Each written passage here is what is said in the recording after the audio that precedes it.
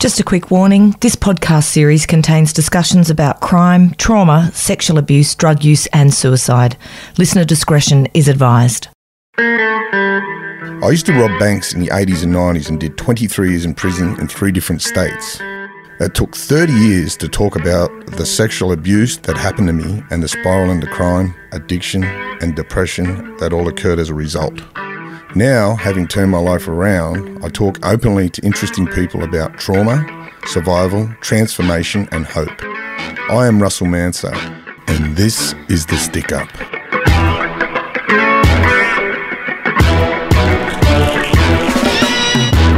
In 2007, Bronwen Healy founded the charity, the Hope Foundation, to help women wanting a life change from addiction and the sex industry.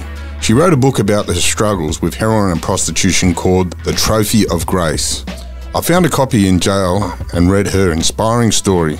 I thought to myself, one day I'd love to meet this incredible woman. And now sitting opposite me is Bronwen Healy. Bronwen Healy, welcome to The Stick Up. Thanks.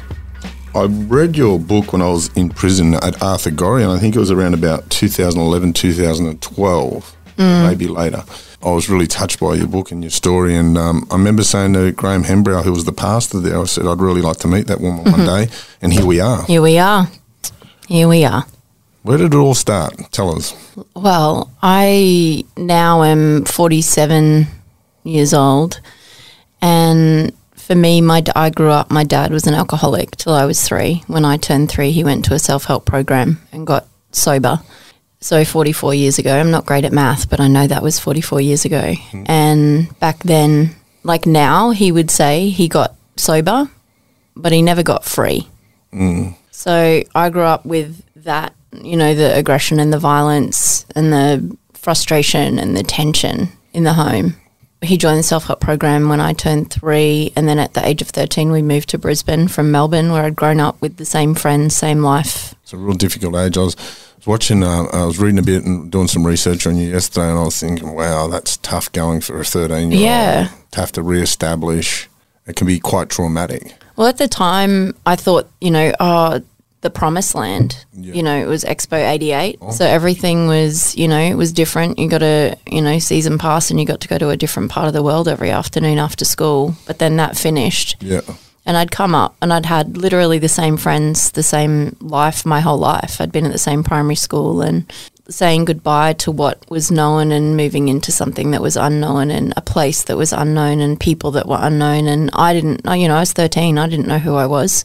And I went from Moonee Pond Central School. I lived on one side of Moonee Valley Racecourse and my school was on the other. Yeah. You know, I used to have to wake Mum up with her hair in curlers, and she'd light a cigarette and run the Tirana into the electricity pole again, trying to get out of the car spot and drive me to school, and everything was the same. It was Groundhog Day. It was safe. Yeah. It's what I knew. Yeah. And you come up here, you went to a prestigious private school. Yeah, fancy-ass private girls' school, and they knew each other. Like I came term 2, grade 8, so people already knew each other. They had pre-established friendships, and it was very hard to break into what they'd already created something. You know, it's funny, people have the impression that you put your kids in those sort of schools and it's guaranteed they'll never get in trouble or anything like that. I spent 23 years in jail. I met so many kids that had been to those schools, and some of those kids were some of the most disturbed human beings I'd ever come across. Yeah. Because of that, growing up with that expectation, or, you know, some of them people can be quite different. I was saying to a friend on the phone the other day, I was saying, you know, when I went to, we were talking about, you know, the high school, the school that I left when I left the fancy school at the end of grade 10 to go to another school, and the school that I went to was known for gangs and drugs, and, you know, I was like, but those kids didn't have access to their parents' liquor cabinets because their parents just, you know, bought a cask of wine. Like they didn't have a liquor cabinet, and they didn't have access to their parents' medicine cabinets. They didn't have access to their parents' money. Whereas at the private schools, you know, like my 14th birthday, my mum had to call the police because the private school kids had bought all their parents' liquor and were drunk in the driveway, smashing bottles, and the neighbours called the cops. Like my mum's thinking, here's all these good 14-year-old, you know, private school boys and girls, and they're causing chaos. Whereas when I went to the other school and everyone was stoned all the time except me, there was just such a difference, polar difference. And obviously my mum had a big heart, so she loved the elite private school kids and the druggos eating all their chocolate Yogo just as much. That trying to fit in, and obviously bullying goes hand in hand with that, and often those sorts of kids will belittle you. They'll make you feel, they'll isolate you, and that's what bullies do. And what was going on? What was your thought process then? It was about survival, really. It was just get in, get it done, focus on your schoolwork, try not to take it too personally. I remember going to the counsellor and just being like, they're so mean, they're so mean. And they are. And she was like, why don't you try a different group? You put in the hard work. I was like, why can't they just stop being mean? Yeah. And you don't understand that as kids. No. Kids don't understand why other people are being violent. No, they don't. And we have no idea. It's like my life mantra now is be kind to yourself. Yeah. Like we have no idea what's going on in someone else's story. Like the person that serves you at the, service station this morning, we have no idea what's going on for them or why, why were they so rude to me? Yeah. Like I'm a nice person. I was just like, hey, how are you? Yeah. And it costs nothing. It costs nothing. As I got older, for just doing a lot of work on my trauma, I'm interested in people's stories. Well, the thing is everyone has a story, right? So we've all got conversations from our own ruins. Wow, that's a way of putting things, isn't it? That's a good podcast title, Conversations from the Ruins. Yeah, that is a good podcast. I like it. Well, if I end up, I'll interview you then. Please do. I look forward to it. Put you on the flip side. Been through the ruins. Hey, so just tell me, what was the process? What, where did you go through here? The bullying and obviously moving to another school. How was your self-worth? I'm now studying a diploma of counselling after years and years and years. And I think that what I realise now is that I've always been intrigued with people's stories because, again, everyone's got one. And that whole reality of back then, there's so much power in identity. When someone doesn't have a clear identity, they don't know where they're stepping. They don't know why they're stepping a certain way. They don't know why they're making a certain decision.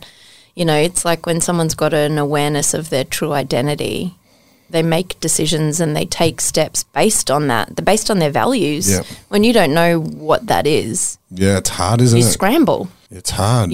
So I ended up, I tried different, the school counsellor was like, try this group and just try and make friends. I was like, I tried different groups and, I joined the art group because I love art, but I'm crap at art. So, same. I've got all these visions in my head of different pictures, and if I could put paint that, it'd be a masterpiece. I tell you what, it'd be in the art gallery. Yeah. But I can't. Yeah. So I learned that in my grade 10 art group. And then you feel like a failure. So instead of going, I failed at the art group, you put labels on yourself and you go from I failed at it, like a doing thing, to a being. Yeah. Like I'm a failure. Yeah. And I'm not, and I wasn't, 13, 14, 15 years old, and you don't know who you are. Yeah. Identity is massive as a kid, isn't it? We're all trying to fit in. That's where today kids go to gangs and they get validated in there and people tell them they're all right. And that age from like 12 to say 25 is a real, I don't know, it's a real crucial point for young people. And you know what I mean? And I spent 23 years in jail, and for me, that was the most confusing part of my whole life, People want to belong. Yeah. There's the bottom line. It's like, and, even now, my kids who are now 17, 19, the firstborn turns 21 next week, which is mind-blowing in itself. But, I love the ragamuffins. It's like they're my people. Yeah, same. Like, I go into high schools now and looking the way that I look and I tell them my story and they're like, nah. I've had kids ask to see my track marks. Yeah. Because they're like, there's no way that you, looking like that, have that. That's not your story. Well, I didn't make it up. Yeah. But my kids are like, Mum, not everyone's your new best friend. Like the troubled lady in the supermarket. I'm like, she doesn't know that. Yeah. People just want to be seen. There's power in someone feeling seen. I talk about people being seen, known, loved. It's like when someone feels fully seen and truly loved, there's nothing they can't do. I think for me, love is the cure to trauma. Yeah. True love. And I don't mean love like what we get to see in the Hollywood movies. I mean the true love that says, I see you in your mess and I'm not going anywhere. That's true love. Right? Yeah, that is true love. And there's power in that. There's healing in it. There's redemption in it. You know, I say to people, like, authenticity can't be faked. No. You know what I mean? But some people are like, oh, it's okay. You can trust me. You can be vulnerable with me. Well, and that's why we're within here now. 30 seconds, people like you and I who have had to know what it takes to survive, right? Yeah. We're like, yeah, nah, something doesn't feel safe here. Like someone intuition. can't tell me that I can trust them and be vulnerable. Yeah. I'm going to know. Street intuition. You know. You can't get a degree in that. You can't. Tell me about your dad's sobriety. Was he in AA? Yeah, AA. Still is. Yeah. 44 years later. Wow, that's amazing. But part of doing step work is getting a life plan. Yeah. What did you learn much from that? Normally families learn from it as well. Well, see, I was 3, so my brother is 5 years older than me, so he was 8. So he has more memory of, you know, the active stuff. The anger and the tension and the thing. And mine was, I remember my parents trying to do their best to love us, you know, and for them, and again, like, you know, you heard me say my mum welcomed in the elite private school girls and all the stoners with that wanting to eat her chocolate Yogo. Right. She was in Al-Anon and now the phone was like a hotline. That's a committed family. Al-Anon's a group that supports members like alcoholics or addicts. For the families of. Their family members of. That's a good combination. Yeah, so she was, you know, the kettle was always on the boil. Someone was always there for a cup of tea and a chat. And she was like that until she passed away last year. Wow, what an amazing woman. Yeah. What an amazing woman. And those people, like yourself, contribute so much to society. Well, she was the one that loved me through all of my years of addiction, and her love was it wasn't the kind of love that's like, I love you, all the best. It was an I love you in the mess. I'm going to love you through the mess. And, you know, there was times in the depth of my heroin addiction, I looked like, you know, I was 40 kilos, looked and felt like death warmed up, you know, and she loved me. As a kid, you know, what did you aspire to be? I wanted to make movies and go to Hollywood. Yeah. I was thinking about it actually on the drive here today. I thought, you know what? I think it's in me. Yeah. There's creativity in me, and I know I'm in a good place on my healing journey and my, you know, talk about healing my way to wholeness. I know I'm in a good place when the creativity starts to re-emerge and I start to write again. I feel it. 2 o'clock in the morning, it wakes me up, my creativity. Yeah. Here I am. Yeah. Knocking on the door. Let's go. Yeah. So that's re-stirring. I was watching a podcast with some woman on Facebook. I was watching one yesterday, and you say the first time you started smoking, you smoked pot, and you said, I deserve a treat.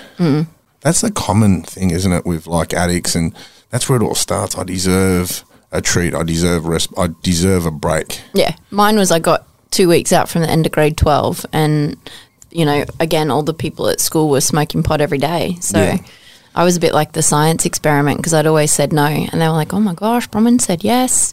Yeah. And it was like... Was it a ritual? Oh, definitely. Yeah. Well, everyone left school at lunchtime to walk to a girl's house that lived around the corner and, you know, passed around the bong and passed around the joints. And I had been going with them anyway and not smoking it just because they were my friends. Do you look back now and you think that was always going to happen? I was setting myself up? Probably. There was always a curiosity. Yeah. You know, you'd watch them and then they'd, you know, get on their tangents with their artworks and their writing and go off into a zone. And there was romantic. A curiosity. Looks romantic from afar, but when you get to know the nitty-gritties of it, you just think there's nothing romantic about that. And the darkness of it. Yeah. You know, and mine was a pretty quick, you know, downward spiral. Yeah. How long until you started smoking pot did you pick up heroin? A year and a half. Very similar to my own. Yeah, and it was in between, like it was my first year at uni and I would drink and take speed and ecstasy and acid. And I had friends that had started using it, you know, in grade 12 and at the end of grade 12 and that first year at uni. Heroin back then, you know, it's like I say, when I talk in schools, you know, it's like there was killer batches of heroin going around.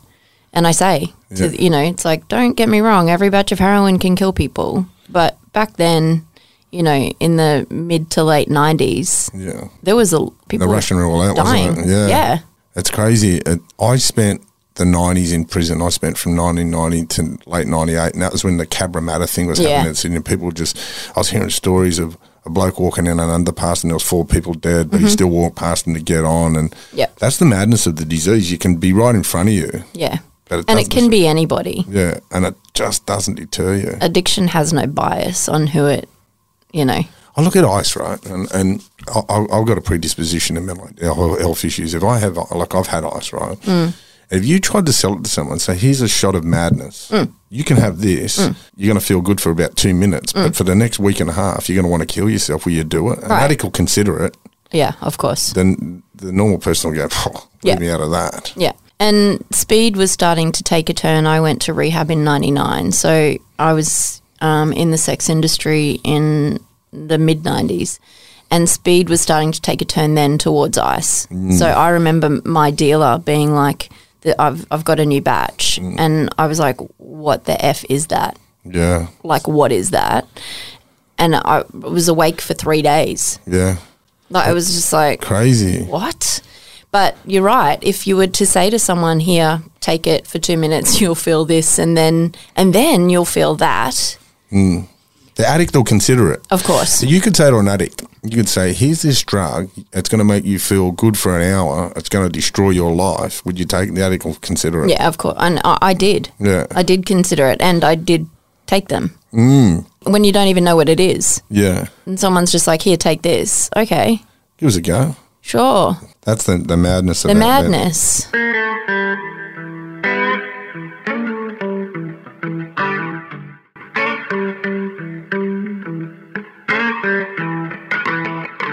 You talked about, like, when you started using heroin, and was it like a one-off here and there, or did it grab you straight away? No, so I was in a relationship with a guy who was a junkie, and I remember when him and I started, I wouldn't call it dating because we didn't go on dates. We just, like, smoked pot and took drugs and sat around the lounge room, went for a walk. Yeah. Codependent relationship. Which at the time I thought was love. He had the most amazing blue eyes I'd ever seen. Maybe part of me thought I could save him. Had this big tragic story and history and, who knows.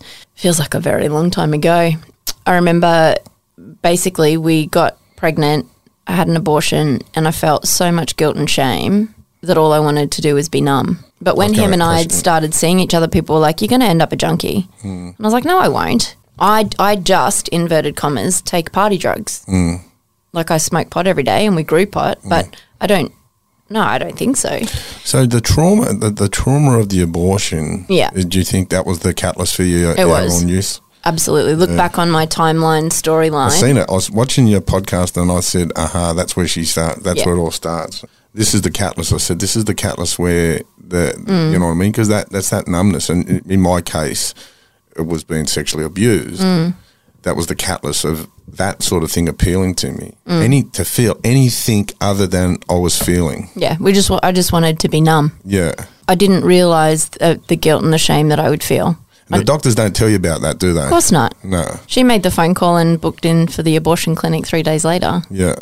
I was 18. Do you think when they do this sort of thing or recommend it or whatever, do you think they should be really putting support around girls or women? I feel like, well, again, that was nearly 30 years ago.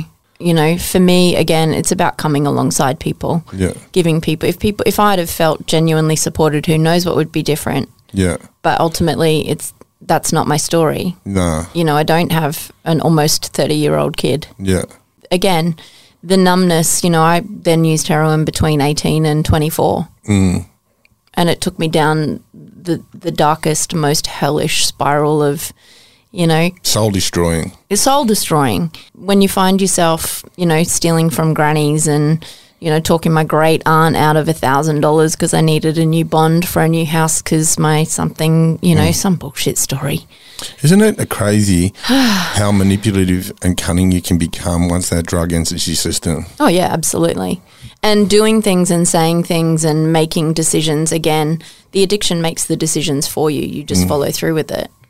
Yeah. I was a bank robber, right? And I don't think there's not a hope in hell that I would have been able to do what I did if I wasn't, addicted to heroin. Of course not. Well, let's imagine you would have not needed to. right?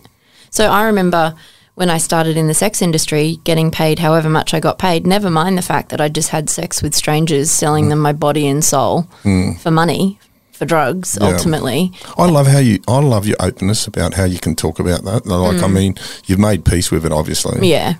And you're forgiving yourself for it. I have. And I've forgiven a lot of other people in the story, whether they ever heard the It's like it's been a huge forgiveness journey. There was so many people in my story that could have been like, no, don't do that. Oh, you're worth more than that. So you carried them resentments for a long time towards those people? There's different things that have popped up over the last, I went to rehab 23 years ago now. There's a lot of things that have popped up in time. I'll meet someone with the name of someone who was in my story, and you're like, oh, holy crap, hold on. I haven't quite worked through. I thought I had. And you meet someone and their name is ... and you're like, oh, hold on a minute. Or someone's eyes, or the smell of a certain aftershave, or I still don't like the sound of high heels on the pavement. Yeah. It's just certain triggering, things. huh? Yeah, but and that's okay. Yeah. And that's okay. And it's just, it's finding peace. It's an awareness that, I made the choices that I needed to make to survive. And all of these years later, it's about having an understanding of my worth and value now. That's a beautiful thing. That's when you get empowered, isn't it? Like, that's through my own trauma counselling. That was a process of getting back my self-worth. Right. But also realising too, Russell, that our stories matter. We matter. These stories matter. Our voices matter. And if there's one person on the other side of, our chat today who gets a whisper of hope. Yeah. I'm sure there will be. I read your book, and anyone looking for an amazing book to read Trophy of Grace by Bronwen. I read between the lines and something. You went and seen a doctor in Brisbane who was an addiction, and I dare say it's Dr. Reese. Oh, yeah. And I haven't seen him for a long, long time, but yes, back then, pivotal. He done amazing stuff. Dr. Reese is a doctor in Brisbane that specialises in helping addicts, whether it's getting them on methadone or buprenorphine, or we had access to rehabs and sort of stuff like that. And there should have been, and he was looked down upon by the medical profession or what he was doing. I think he copped a lot of grief. Yeah. And I was early days of naltrexone. Like, this is back in 1999 for me. Yeah. Did you get an implant, did you? No, I didn't. I was in the old school days where it was a tablet. Yeah. And he said to me, I'm sitting in his office, and he literally said, you need to go to rehab. And I was like, I thought junkies went to rehab. And he looked at me, he's like, you've been using heroin for 6 years. You're a junkie. And I was like, yeah. And denial. And yeah. He's like, can you go a day without it? No, by choice. He just looked at me, and he gave me 2 phone numbers, and he said, you need to, to pick a number, you need to go to rehab. And the first one I called was engaged, and the second one I called, and they said, we've got one spare bed and it's for a female. You're in, come in 2 days. What about that for good timing? Right. So 1st of July 1999, 23 years ago, this 24-year-old angry, hurt, broken, violent, every second word was a swear word, broken little girl walks into this rehab support home having no idea what was going to happen. No idea. That's daunting. It's huge. It's daunting to walk around and you're hearing the words you're hearing, the terminology you're hearing, and you go, what? And what am I doing here? How the heck did I get here? Well, how much denial do you think you're in? It was pretty quick where, you're hearing other people's stories too, and you're like, oh, I'm not here on parole, or I'm not here on that, or, You're looking for the differences and not the similarities. Yeah, right? But then you're kind of like, but somehow we've all ended up here, and you become like a weird motley crew family. Yeah. Like, we're all in this together, right? I just wanted to be well, and I didn't know what that meant. And I didn't understand then that there was a difference between being clean and sober and being free. I didn't understand there was a difference, and that was going to be a lifelong process. My mate was in rehab with a really famous actor, and I don't want to disclose who it is because it's anonymous. And he just said, I come here because I just want to breathe. Yeah. And I thought, man, I can relate to that. Yeah. So, and this bloke, he's won an Oscar since and done some amazing stuff because he's in recovery. And what's the importance of recovery in your life? It's everything. Yeah. It gave me life. And they say what you put before your recovery, you lose. Yeah. Man, I am nothing without it. I'm back what I was if I start putting it second. And the reality is, when you dig into the vulnerability of your own story, you know, it's like, well, I'm not one for sweeping crap under the rug and trying to, you know, be like, oh, it's fine, I'll deal with that later. You know, I was having a conversation with my middle daughter yesterday, and we're talking about food and health and wellness and all of that. And I just said, you know, I've let some of that slide in the last 12 months. And I said, looking back on my storyline, I'm like, when did I do that? And she looked at me and she said, when your mum died. And I was like, oh, yeah, this is true. You know, because that she was my closest person. Yeah. Yeah. What was your relationship like with your mother? So in my childhood, you know, my brother jokes and says, you know, I was the favourite as the angel child, and, you know, I used to sit under the table at the Al-Anon meetings and recite the, you know, Serenity Prayer, and I didn't really know any different other than the fellowship. And then, you know, we moved to Brisbane. She started working real estate, you know, got a car phone back in the day when it was the size of a brick. Yeah. And we used to just, you know, go for a drive and eat ice cream, and we always had great chats. And then, you know, I made the choices that took me, I moved out of home, started smoking pot, started taking other drugs, fell into heroin. And did you see the pain you were causing her? There was nearly an 18-month season where I didn't see her at all, because one of the times I got off the bus, they were living on the sunny coast, and I got off the bus and I looked like I was dying. Yeah. And, you know, I look at photos. Thankfully, she took so many photos. At the time, I hated it. And there's a photo where I literally look like skin and bones. Yeah. And I remember how I felt, and I remember how I smelt, you know. Yeah. And when I went to rehab, you know, she was sitting outside, you know, waiting at that Dr. Reese appointment. She was sitting there waiting. You know, I remember her dropping me off to rehab and just being like, I really hope and pray this is it. Looking back, did she enable you or she disable you? I think that through the work that she'd done in the fellowship for herself with Al-Anon, she didn't really enable me. That's you know, it's like there was, and I'll be like, oh, I need $50 for food. I've got no food. And she'd be like, no. I'll buy you food. Yeah. And this was before Uber Eats, or, you know, you can't get, you know, a Coles delivery delivered, which is now what I tell people whose, you know, kids are like, I need money for food. I'm like, send them a meal. Like, I get it all the time. Send them groceries. 10 o'clock at night, get a text. Oh, I need to buy bread and nappies. All right. Yeah. Yeah. Right.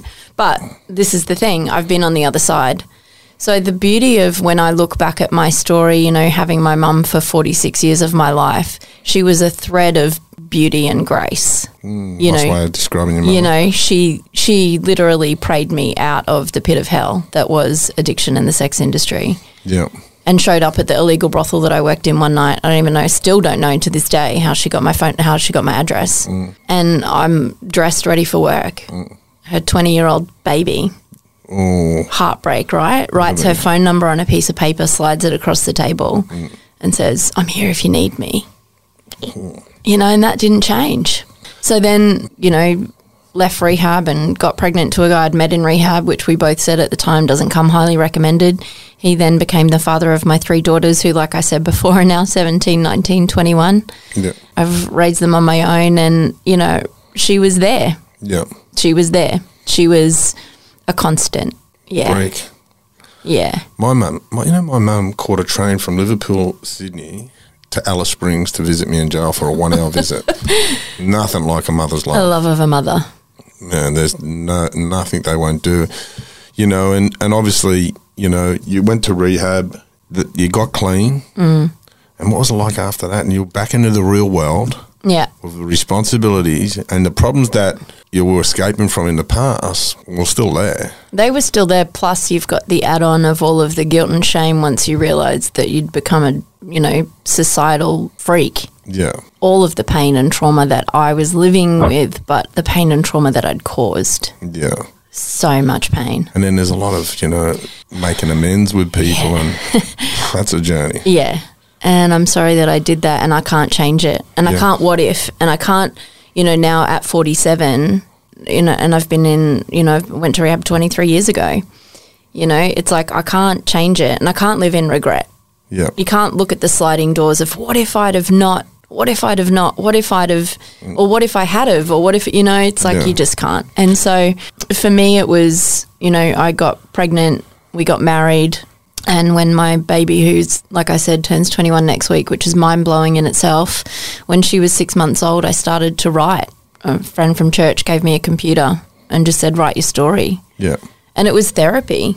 Like, it was just sitting in a room with a 6-month-old rolling around on the floor, writing a book that I didn't know was a book. It was my story, Trophy of Grace. Yeah. And, that came out in 2004, like 18 years ago. And you read it. Yeah, I read it. A great read. I used to just donate boxes of it to the jails because I was just like, these are my people. Yeah. It's important, isn't it? No, like, it's funny. I can walk down the street and I can pick out a crim. I can get at the airport and I know who the crims are. And obviously, where the addicts are, where the broken people are. That's where we have this magnet for them. I think too, I have an affiliation.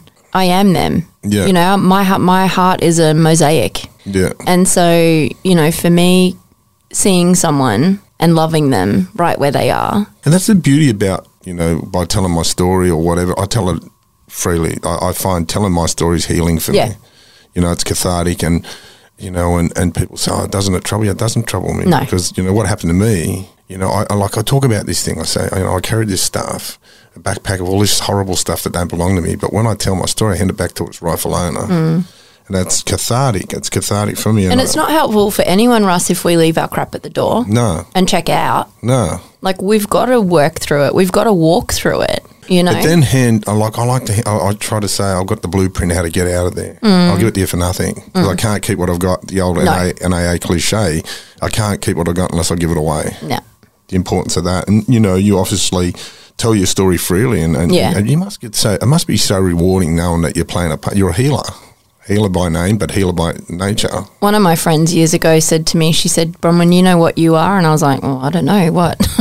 And she said, tangible redemption. Nice. And I was like, that's a good name for a book too. It is. Maybe it will be. Part two. Maybe it will be. But it's that. It's, this is my real life story. And when people look at you and they're like, there's no way that's your story, and the kids want to stick their finger in your track marks because they don't believe you. Yeah. There has been transformation. It's not been without sacrifice. Yeah. And absolutely not without surrender. And absolutely not without commitment to the journey. It's like it's been 23 years. It's been a journey and it hasn't been a bed of roses. It hasn't been I've been married and divorced twice. I've raised these kids on my own, started a charity. I've been treated like dirt. I've been taken for granted. I've been betrayed and hurt by people. I'm sure I've hurt people. It's not without its pain. How do you feel when you see other people judging these people that you love? I am kind of am a bit like, you know what? Imagine if someone had have done that to me. Refrag their thinking. It's like that person could have been me. 100%. And someone's like, oh, you got nominated for this award or you this or the rah, rah, rah, rah. Well, that person that you just spoke of this way or you just refused help or you just said wasn't worthy or valued, that could have been me. 110%. And they're like, oh, it's making everyone realise every person is loved and valued. We're all here for a purpose. I'm a big believer in when you deal with someone's trauma, when you treat the trauma, there's a fair chance the problems, what you perceive as being the problem will actually dissipate. For me, addiction was a symptom. Of trauma. Yeah, right? But if you don't sit with the wounds, like, again, 23-year journey now of recovery, if I didn't sit with the wounds and deal with the root issues, I would just be going cyclically in and around the same Matterhorn over and over and over, and my life would be a hurricane. But you've got to sit with the wounds and you've got to uproot the roots. That's the underlying issue. I do a bit of work with Corrective Services New South Wales. Corrective Services Queensland won't give me a foot in the door. They don't want the answer, unfortunately. Not yet. No, not yet. But they say, how do you how do we stop this violent offender? I said, well, let's find the underlying issue. It's drug addiction. What's the underlying issue of the drug addiction? It's trauma. Don't worry about dealing with the drug addiction till you deal with the trauma. Yeah. That's the starting point. But it's not just uprooting the roots and kicking it out the door. It's actually helping people sit with the wounds. Yeah. And heal. And making peace with it. And heal. Yeah. Yeah. Make peace. So you can look at someone on the other side of the microphone and own your story. Like, I believe this. This is true for me. Transformation is real. Redemption is real. 100%. This is our true life, real stories. See, for me, when I learned about my own trauma, I realised about the trauma I caused others. Yeah. And that's when I could truly be remorseful for what I'd done. I couldn't, I was faking it, saying, I'm sorry what I did, because I didn't understand it. But when I understood my own trauma, I went, wow. And there's that guilt and everything like that, but I make peace with that as well. It's given me a different grace for other people too. Isn't that beautiful? Because you're like, if we see people through the eyes of grace that we know that we needed, you're kind of not just like, what a dickhead, I can't believe they just did that, said that, thought that of me.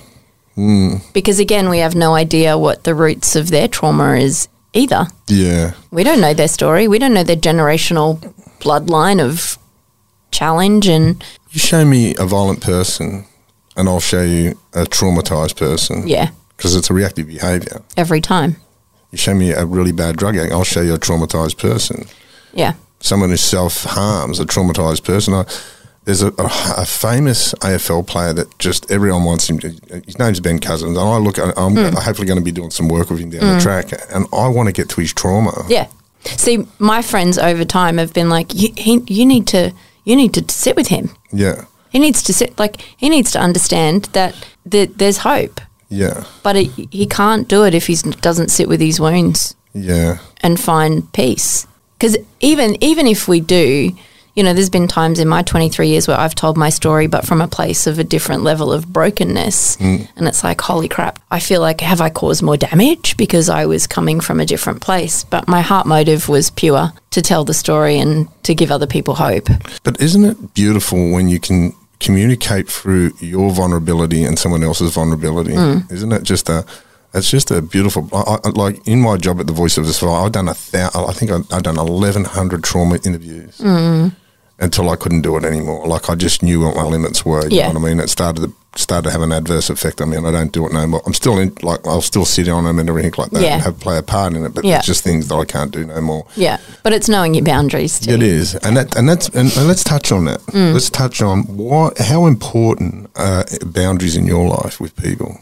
Huge. And again, I'm not 24/7. People don't have access to me just because they can through connectivity of social media or whatever have access 24/7 doesn't mean that they have access 24/7. And for me, it's always been, I've started raising my girls on my own when they were 2, 4, 6, a long time ago, 15 years ago. And for me, it was like, if they didn't know at home that they were loved and valued and created with a purpose, then I had no right to go outside the door and tell anybody attached to the charity, to travel anywhere around the world and tell this story, to meet any famous politician or, the future King of England, or, be interviewed on any TV show, telling other people if my closest people and my closest fruit didn't know first. So my kids have always known, regardless of how busy my life was or what my large capacity was, that loving them and raising them was a priority. Now, when I mentor people, it's, what are you doing someone else could be doing? And what are you not doing that only you can do? Yeah. Right? So only I could be their mum. Yeah. So my mum and my dad, at the time when they were still together, they helped with my girls. We had village, we had people that came alongside me raising them. But ultimately, they only had one mum. Yeah. So other people could do other things for the charity. Now, with our stories, other people can tell, like you could say, I read Trophy of Grace and her story is ... But only I know the full extent of my story. Only you will ever know the full extent of your story. For me, having boundaries has been a good safety net. It's meant, there's been times of burnout for sure. That's early days recovery, about the importance of boundaries. Absolutely. And I use the analogy, my boundaries are like fly screens on my windows. Stop me from getting bitten by bugs. Yep. And I think, the importance of it. And that was one of the hardest things for me in recovery is, what do you mean I can't say no? She's my mate or she's my friend. And that was that bit. Yeah. Too easy now. Yeah. You learn, the more we learn about our own worth and value as well, the more you put healthy boundaries in place. And to honour someone else to the dishonour of yourself is not helping anybody. So to say to someone, this isn't against you, this is for me, this boundary's not against you, this boundary's for me, is actually, it helps people respect you. Yeah, 100%. And the feedback I get too these days is I learnt from you, I learnt boundaries. Yep. Because you've got healthy boundaries. No, you can't. I'm not a bank. I'm not lending you money. It's simple. No. I'm not enabling you. You can't sleep on my lounge. I've got my kids in my house. Yeah. Just so many of them things because people will, especially in that life, will push your boundaries right to the limit to the point of breaking you. And when you're empathic and you're a giver, takers don't stop taking. Yeah. I was one. Yeah. Right? Yeah. Yeah.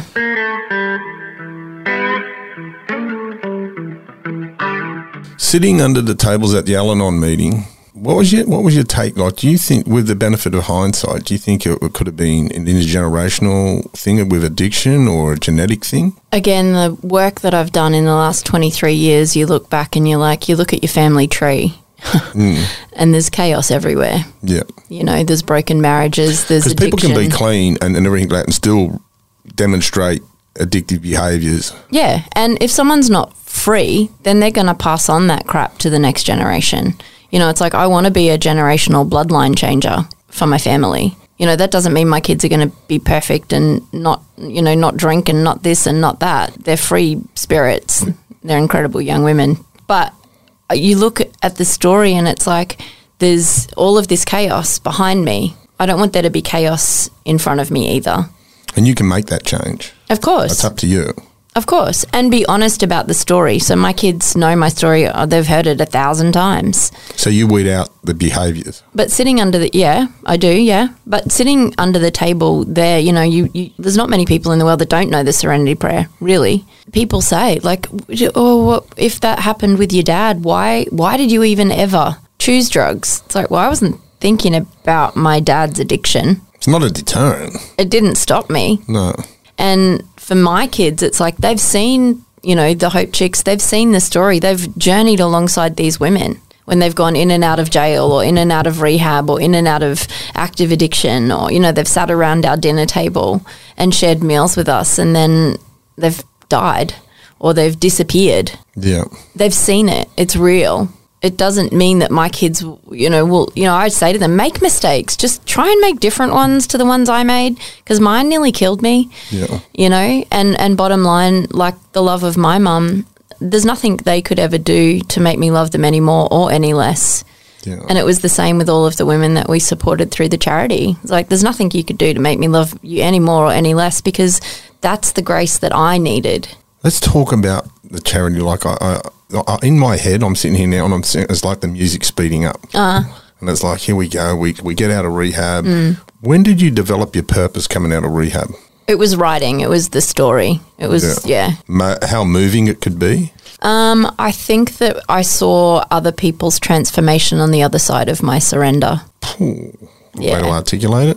So it was kind of, I don't want to not tell it because there's other people who need to hear it. And it might be the neighbour of an addict, a parent, an aunt, sibling, could be the addict themselves or someone struggling with addiction as opposed to calling them an addict, struggles. But it was there and people started to say, if you wrote a book, can you speak? Can you come and speak at this church or this school or this thing or go on this TV show or, go on this government website called Positive Stories or whatever it was called all those years ago.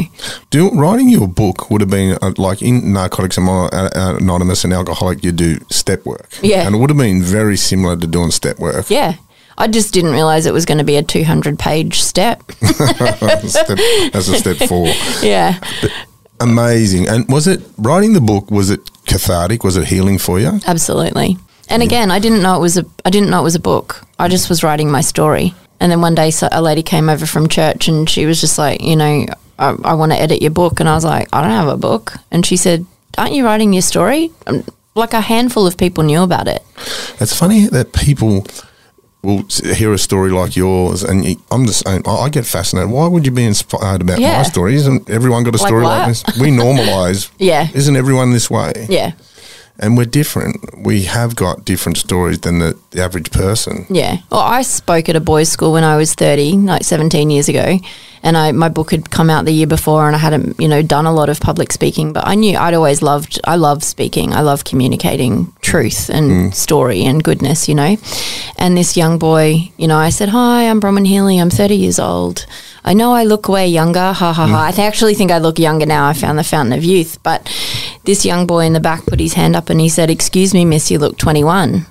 And I said, "Thank you, young man. That's very kind. Unfortunately, when I was 21, I was actually a messed up drug-addicted prostitute. And I weighed 40 kilos and I looked and felt and smelt like death warmed up. Thank goodness that my past is not my future and that what I've done is not who I am." And he kind of stared at me from the back row.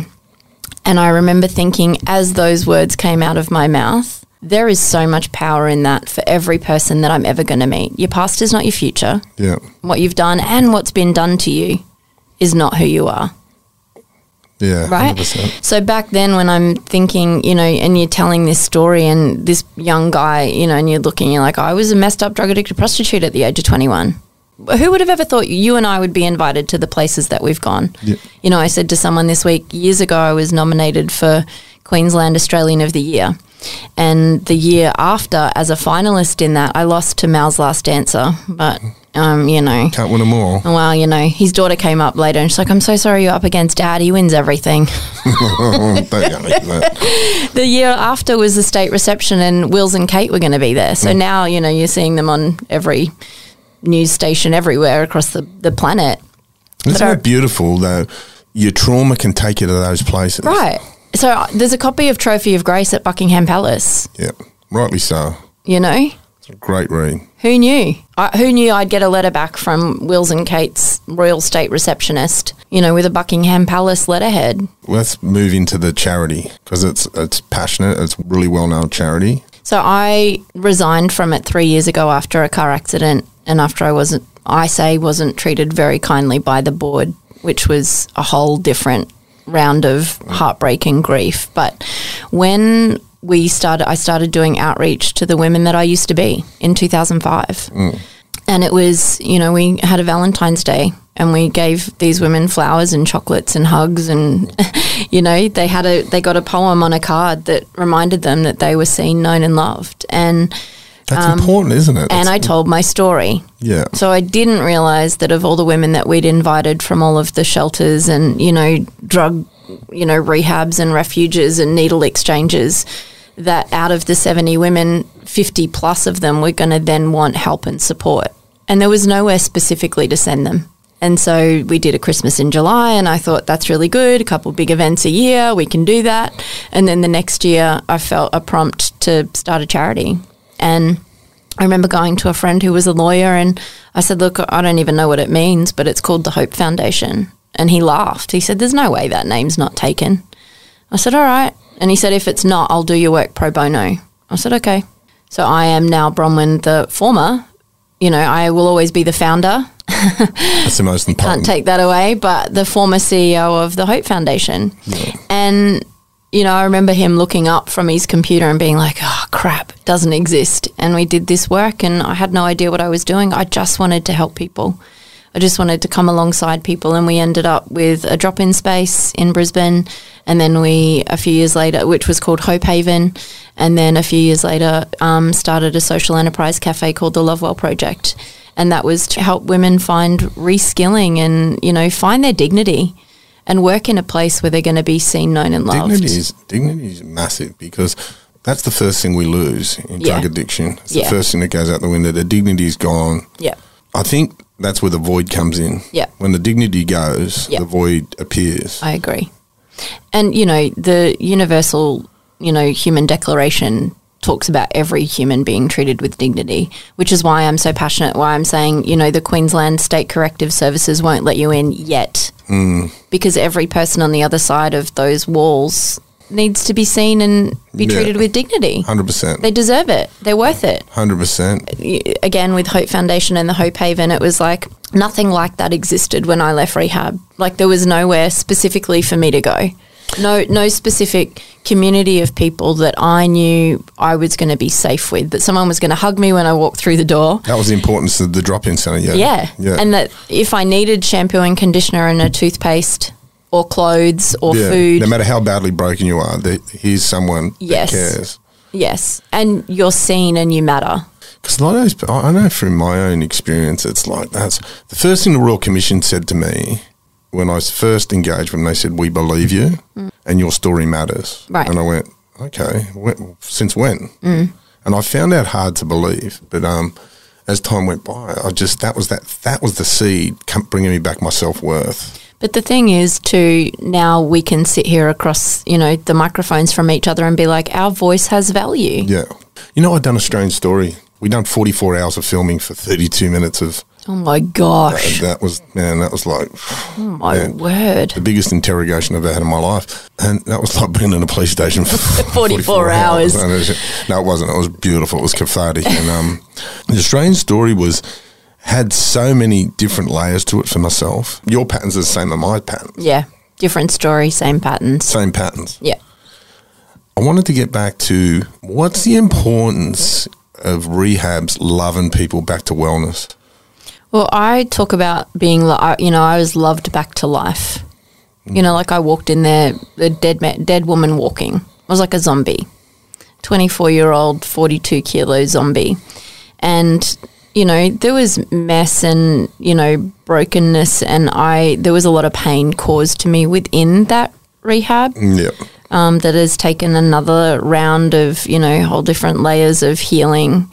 But the lady who ran that rehab, and there was 2 female volunteers that used to come nearly every week, and they'd bring lemon muffins and they want to sit and chat. One of them I'm still really close with, like 23 years later. And the lady that ran that rehab, she saw me. And she didn't just see me throw a plate through a wall or punch a hole in the wall or listen to my foul language.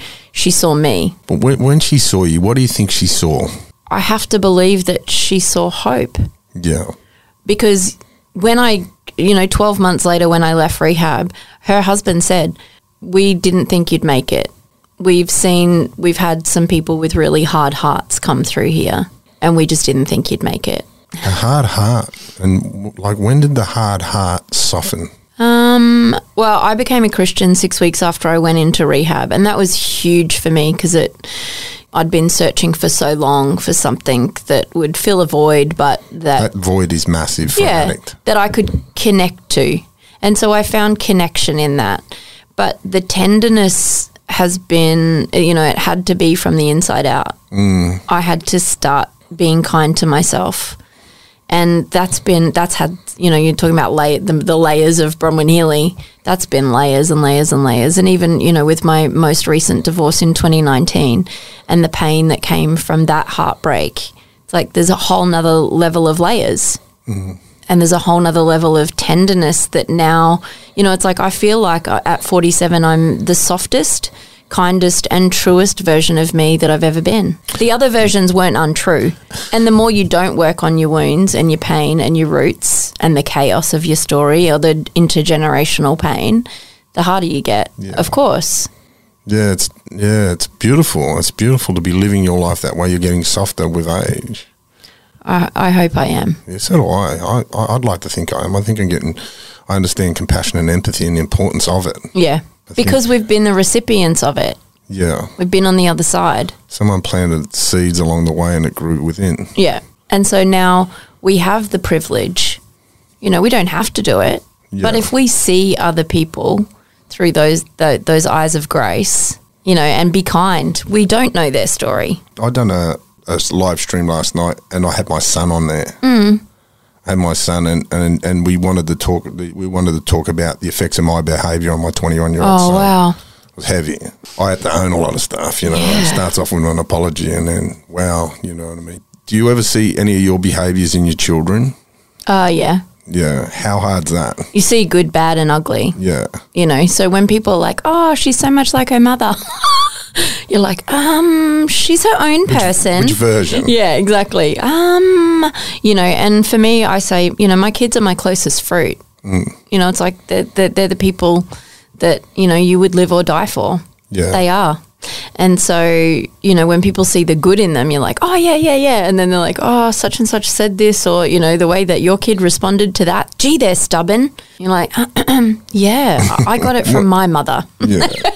And they're also very generous, and they're also very kind, and they're also very mindful, and they're also very stubborn, and they're also very determined, and they're also very dogged.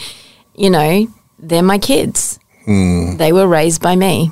You know, it's beautiful that when you see those really good things. It's worrying when you see the bad things. I know. I just look at him and go, oh. And again, that, like I said before, you know, there's nothing that any of them could do to make me love them any more or any less. They're safe in my love. Yeah, good place to be. You know, the phone. If their name shows up on the phone, it's answered. Then the world stops, because when an adult kid reaches out for a parent, you do whatever you need to do. Yeah. And my mum did the same for me. Yeah. Your mother's love is obviously evident in your own love that you give and that you pass on. That's intergenerational. Absolutely. The good stuff can be intergenerational too. Yeah. Isn't that beautiful? Yeah. Bronwen, where can people find you? Well, that's a good question. I've been finding myself again after resigning from the charity 3 years ago and realising how much heart and effort and soul I'd put into it. So I'm rediscovering my voice. So come find me on Instagram, Bronwen Healy, and then I've got an Instagram page that I feel like is going to get some more attention with my writing, and that one's called Love Bronwen. The book that I wrote, Trophy of Grace, that you read in jail all those years ago, is going to get a rewrite, a re-ending. You know, it came out 18 years ago. There's a whole lot to add to the end. And then I wrote a book 10 years ago called I Have Issues, Don't You? That I think yes, I do, still do. Yeah, I've got a few. Yeah, that's going to get a re-release as a, you know, study guide, and who knows what else that might be next year. But I'm studying full-time this year, and my baby's in grade 12, so next year I'm going to have a bunch of different time and space to be able to focus on. Can I recommend one thing? Yeah. TikTok. Yeah. I'm killing it on TikTok. We get these big forums on there. Yeah.